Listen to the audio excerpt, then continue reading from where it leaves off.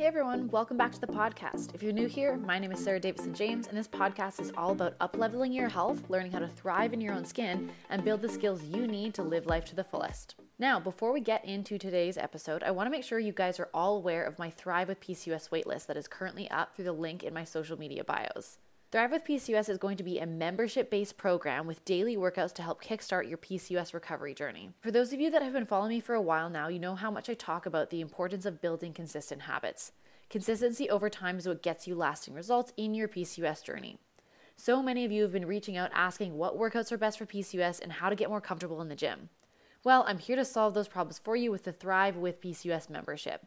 It's going to be cheaper than the price of a cup of coffee for the entire month, and you'll finally get access to beginner-friendly PCOS workouts that you can do in the comfort of your own home. So pause this podcast right now, go sign up for the waitlist through the link in my Instagram or TikTok bio to be the first to know when it launches. Okay, so we're going to start by addressing the elephant in the room here. I know it's been a hot minute since I posted my first episode, and for that, I'm sorry.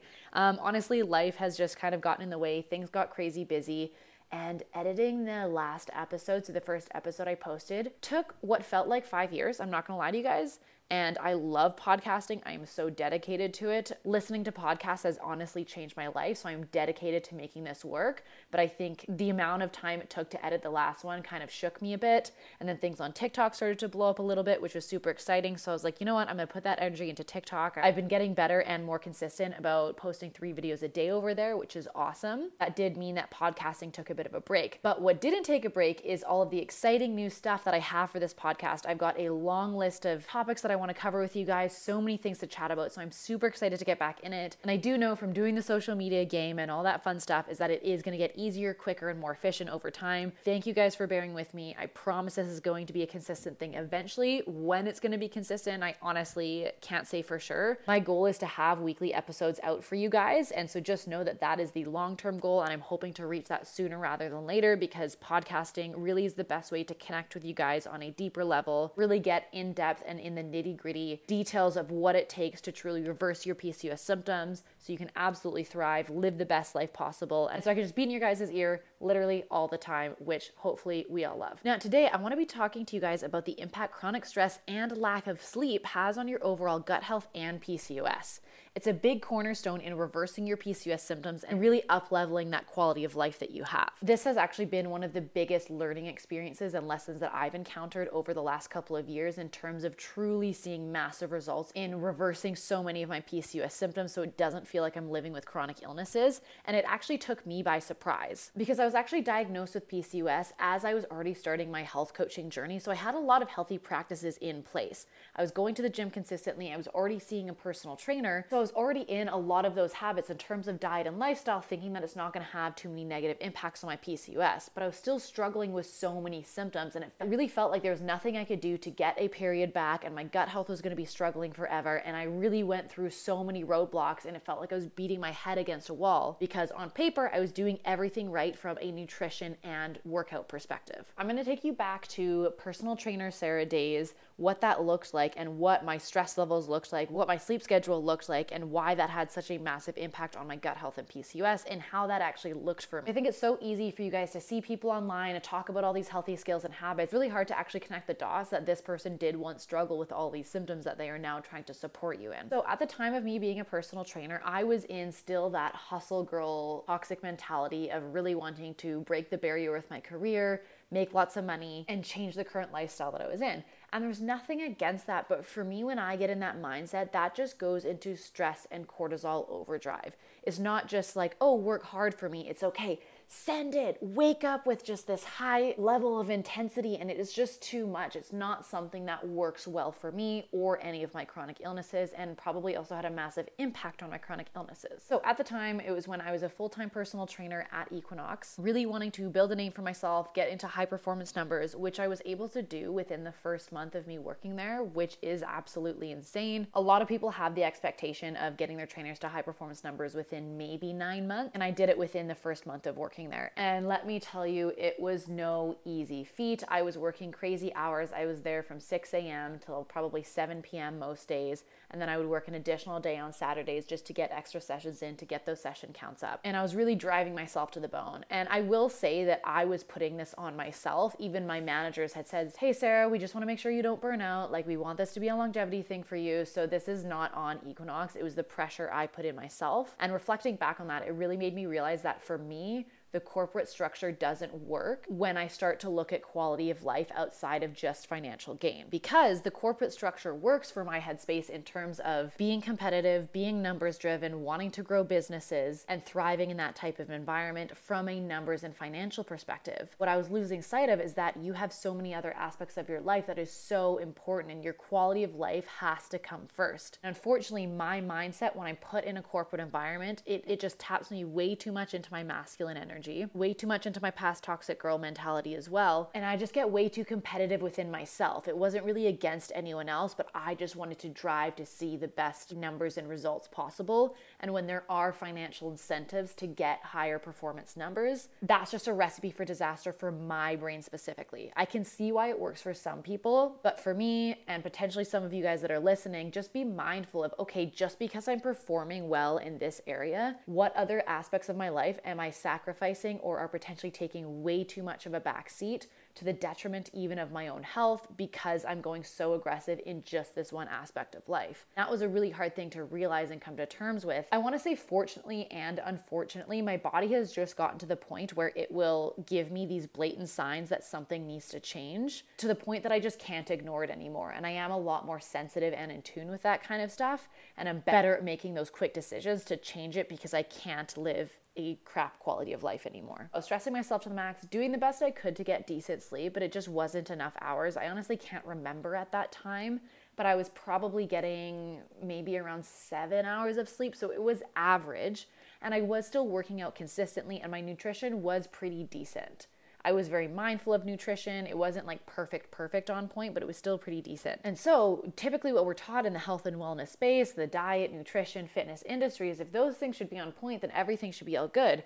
And yeah, my body composition looked fine and I was very happy with it, but there are things outside of the way that you look that are so important for your health and quality of life. At that time, I was not getting a period. I was still having to take progesterone to induce a period because it wasn't happening frequently enough for me. And then as I got towards the end of my time there, because your body can usually compensate for a couple months, as I stepped right back into my past toxic masculine energy, hustle girl culture stuff, which I talked with you guys a bit about on the previous first podcast episode. So I started working at Equinox in mid-September, did all the onboarding through September. October was my first month of high performance numbers. So it was my first month of real sales. Immediately hit high performance numbers because I went at it so aggressively, and then maintained that through November. And then December, I remember we shut down. There was like an additional COVID protocols that came in. I'm kind of fuzzy on the details at this point because it was a year ago now. But what I do remember is it was around that time that my body was starting to get so inflamed and hot. That's the easiest way I can describe it to you guys. I never experienced anything like that before, but I was literally radiating heat the entire time. I was sweaty all the time. It was getting really uncomfortable, even just lifting weights and demoing stuff to my clients. And I can't describe it. It wasn't like sharp shooting pains or anything like that, but it was just so uncomfortable to do these movements. But it was systemic everywhere. Everything was hot. Everything was uncomfortable. Everything was in pain. I was still working with my trainers at the time as well, and we were having to modify the exercises that we were doing because specifically my shoulders, which is where I carry a lot of tension, was getting really irritated at the time, which was super unfortunate. And that was kind of that first sign that it was like, something's not right, something's not going well here. And it even still took me a little too long to clue in that it's the lifestyle that I'm currently living. I even fell into that victim mindset where I was like, oh, it's chronic illnesses. Why is this so hard for me? This is so frustrating. And yeah, there's an element of it that's true, where someone maybe that doesn't have PCOS and or hypothyroidism might not have gotten the level of inflammation that I had, but it's still your body giving you these signs that something is off, something is not right, and something needs to change. And for that, I'm actually really grateful. I think it's nice to have these indicator signs for your body if you are in tune, sensitive, and listening to it, to say, hey, I really need to take a step back. Like, this isn't good for me or my health. And to get those more immediate signs is actually a big gift. And another one of those signs was actually my gut health. That really started to plummet. And that it wasn't until reflection of this year over the last couple of months that I realized how much my lifestyle impacted my gut health, not just my nutrition. So this time last year, I was eating like pretty relatively healthy. It wasn't like your epitome of a rabbit eating all whole foods necessarily, but it was pretty good. I was aware of nutrition. It was important to me. I remember December is when I was going to get blood work done because my stomach was getting so bloated and so uncomfortable, like to the point that I would wake up in the morning and drink water and be bloated. The type of bloated that you feel after a Thanksgiving meal or whenever you've just eaten a lot and you feel like your stomach is extended out to the moon and back. Okay, I know that's a bit dramatic, but you get what I mean. And again, it was just these symptoms that I couldn't ignore. And especially after dealing with so much gut health stuff, it was really demoralizing and it made me feel really sad that I felt like I had gone back to square one with my gut health. And those are some of the conversations I was having in the doctor's office with my naturopathic doctor. And so that was finally the time that we decided to do a food sensitivity test. Those are quite expensive and they're not necessarily the first recommendation I would go to. Obviously, you guys have to go through a doctor anyways. They can be quite expensive. They're not always the most reliable, but it had just gotten to a point where I was gluten and dairy free, but I was having these really insane gut health struggles. So it did make sense to have a blood test done at the time, but I had done 2+ years of other gut healing stuff that didn't require the blood test. And now looking back on it, it was like, well, yeah, Sarah, it was probably your lifestyle that had the biggest impact, not necessarily the foods that you were eating. And so that blood test came back and it came back with candida and pretty much me being allergic to everything under the sun. And you guys, I am not being dramatic with that. Like I could eat meats, that was fine. Literally everything green I could not eat. Peas, lettuce, green peppers, pretty much all the vegetables. I do remember the one vegetable I could eat though was cauliflower. And for those of you that also have hypothyroidism, you know that cruciferous vegetables also aren't the most ideal for us. So I was like, okay, cool. Guess your girl's doing a lot of cauliflower. I remember garlic was being up there, eggs on top of everything else. There were so many other random food allergies. And that's when my naturopath did explain to me, when you're getting so many of these allergens coming up, this could be more of a sign of leaky gut. Now, I'm not going to dive too much into leaky gut overall, just because that could be a whole nother podcast episode. And it's not necessarily the main topic I want to focus on here. But essentially part of it is you just get these really uncomfortable symptoms and it is an early warning sign for autoimmune illnesses and problems. So it does really tie hand in hand with the inflammatory responses that I was having, not only in my gut, but my entire body getting hot, radiating heat, and not being able to move comfortably or even demo any exercises for my clients. I even remember at one point having to get the floor trainer to come and demo these like jumps that I wanted my client to do because like different joints were acting up. Like it was just not a good time. Anyways, so I had to go on this really strict gut healing anti-candida protocol for about 4 weeks. And then another 6 to 8 weeks after that, it was reintroducing some of the foods to see if I really am actually allergic from them. And it was just this really strict labor-intensive gut healing protocol. It was not fun. It was super difficult, but it did actually help and make a massive difference. But the biggest thing that actually made a difference in my gut health journey in the big picture, which I didn't realize at the time, is that I made the decision to slow down my life dramatically. Now, this came over the next coming months after doing that gut healing protocol, but I realized I couldn't sustain that kind of lifestyle at Equinox, and I really wanted to go out and start my own business, which is why you guys now see me all on social media. I kind of just did it on a whim, decided to quit and go all in because I was like, you know what? There's this one life we've got to live. I want to live it to the fullest. I want to live my best and most authentic self possible. And unfortunately, seeing how my personality works within a corporate structure, I realized it just wasn't good for my overall health. Even towards the end of it, I was starting to get panic attacks for literally no reason. And these are all just signs that your body is under chronic stress and it is not coping well. And honestly, since then, my gut health has been so much better. And again, I hadn't really realized it until reflecting on over this last couple of months. I had no gut health issues after doing that strict protocol and then after quitting Equinox and focusing so much on sleep. Not to mention, right after I quit Equinox and again was focusing on sleep, recovery, and reducing stress, my period has come back naturally and consistently with 35 to 38 day cycles month over month, which has been absolutely insane. So that was kind of that first indicator that I just need to be living a slow, quiet, chill life, which I think all of us do. The way society is set up today in terms of this hustle culture, and we have to be fighting to make these companies rich at the detriment of our own health, is absolutely insane to me. If you guys are still in that boat right now, I also feel you, because that has been very much my vibe for a very long period of time. And it wasn't until my body consistently was shutting down, giving me multiple chronic illnesses and having panic attacks, that I was like, I cannot do this anymore. So I guess that's a good thing about being sensitive. Anyways, so I had left Equinox. I've been starting this own online business, and yes, I was working hard, but I was really dedicated to finding the balance. I would not wake up to an alarm clock. That is still a major thing for me. That is not the lifestyle I ever want to live or go back to. And I was pacing out my days and not allowing myself to get as stressed as I once was before, because I knew I just couldn't function that way. And then I did actually end up getting a part-time job as a hostess at a little restaurant that is close to my building, which has been super nice. It just helps me get socialized out of the house. I realize, as introvert as I am, and as much as I do love living alone, you still need a social aspect, and it's so easy to get caught up in your apartment when you live alone, work alone, and are building a business by yourself. So it's just been an amazing thing to be able to show up to. And of course, with that came a lot of really tasty food that isn't necessarily within the realm of what we would call anti-inflammatory or overly healthy. And so as I started working at the restaurant, I got a lot more into food and wine again, which has always been something that I've loved. And I did get more relaxed with my dairy and egg intolerances. I'm usually still pretty strict with gluten. I'm actually happy with gluten-free options, and it just is one of the ones that freaks me out, because that was the one I used to get the most severe reactions to. My stomach would immediately bloat. It would be super uncomfortable, so it just wouldn't be worth it. So I'm very used to that gluten-free lifestyle anymore, and eating bread just never really felt worth it for the immediate symptoms that I got after. So now we're looking at the timeline of literally this past Christmas. And as I continued to work there, I wanted to try the treats. The food there is absolutely amazing. And so I was like, you know what? I'm just going to breathe. Like, my gut health has been doing a lot better. So let's just kind of step into it, see what happens. And I was really towing the line, especially through December, even through November, and even through parts of January as well, as I really just started to let go, release.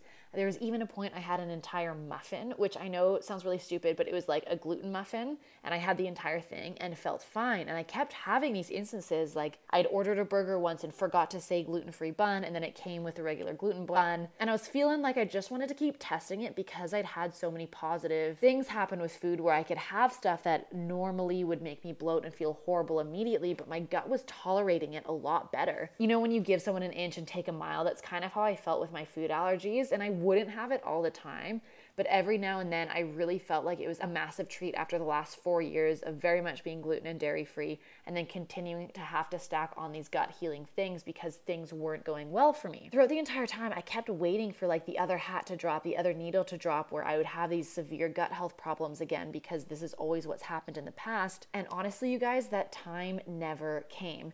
Yes, there were some mild symptoms and reactions. Like, you can probably even look at my TikTok videos over the course of like December and a bit of January, where I was getting a bit more acne and stuff like that. And I would experience bloating and a little bit more constipation, but nothing severe. So it's clear, yes, those are still inflammatory foods for me, and they will still cause a reaction, and it's not great for me to have on a very regular basis. But the fact that I could have these foods as treats, and I definitely started to have them more frequently, which is where the skin stuff came through, and I did start breaking out again, but nothing ever turned severe. And that was so wild to me. And I was thinking about this time last year, how strict I was having to go on a gut healing protocol, because my reactions were getting so bad, so severe, and so rough, yet I wasn't eating nearly as bad as I had this past holiday season. And that's where I started to take a step back and take a look back at my lifestyle and reflect on what the changes were. And I had already seen some of those changes come through. As soon as I started to slow down, I got my period back regularly, always 35, 38-day cycles, which has been awesome. And honestly, let's just talk about the benefits of PCOS. For someone that's not trying to get pregnant right now, 35, 38-day cycles slap. It's enough to know that you are in a healthy range, but it's not as frequent as every other woman. So you know what? We're just going to take that as a win. There are positive sides to chronic illness, and I'm all about finding the silver linings when we can. So it was really crazy to look back on how I was eating so much more unhealthy than I ever had. Honestly, I would say in the last 4 years, and for that prolonged period of time, how much I was towing the line with gluten, dairy, eggs, living my best life, even alcohol as well. Leading up to that, I hadn't really been drinking much ever since I had to do the strict gut healing protocol the year before and realized how much alcohol impacts gut health and I didn't really need it, how much it impacts sleep negatively. Yes, I would still have fun with it by all means, but it just wasn't those casual drinks every now and then. Now this past winter, I was working in hospitality again. I would want to have drinks at the bar, make new friends and all that kind of stuff. It was super fun. On paper, all of these things really should have added up to the worst gut health I'd ever seen, and it was so not the case. And this is where I want to bring in that conversation of how important the mind-gut connection is, or the gut-brain connection. You guys might be familiar with that term. Everything in your body is so interconnected, and we need to be looking at our body as this entire ecosystem where if one of your pillars of health, which is fitness, nutrition, and recovery, is off, it is going to have a massive impact on your other two pillars. And even if you're doing your other two pillars perfectly, so for example, fitness and nutrition, if your recovery pillar is off and you're not sleeping and you are chronically stressed and just wreaking havoc on your nervous system, then your other two pillars, which will be your fitness and nutrition, is going to be negatively impacted as well. And I know that's where it can seem overwhelming on this health and wellness journey because you're like 3 pillars of health. You know, it's hard enough to just get fitness and nutrition in. And that's what I'm talking about for your bigger picture goals. We want to build these slow, sustainable habits to support your pillars of health so we can get you to an optimal state of living. Now, this doesn't happen overnight. I mean, you guys can hear and are going to continue to hear about my learning journeys, and this has been years in the making. Hopefully information like this can help you guys move forward in a more efficient way to make those decisions on what works for your health the best. And it's crazy. I was even talking to one of my coworkers not too long, and we were talking about gut health. She's having struggles with her gut health. And I mentioned, 90% of your serotonin is produced in your gut. And I kind of forget that a lot of you guys don't know it because you haven't gone down so many of the rabbit holes that I have in terms of health and wellness, which is why you're coming to me to teach you more of the streamlined process. But yes, 90% of your serotonin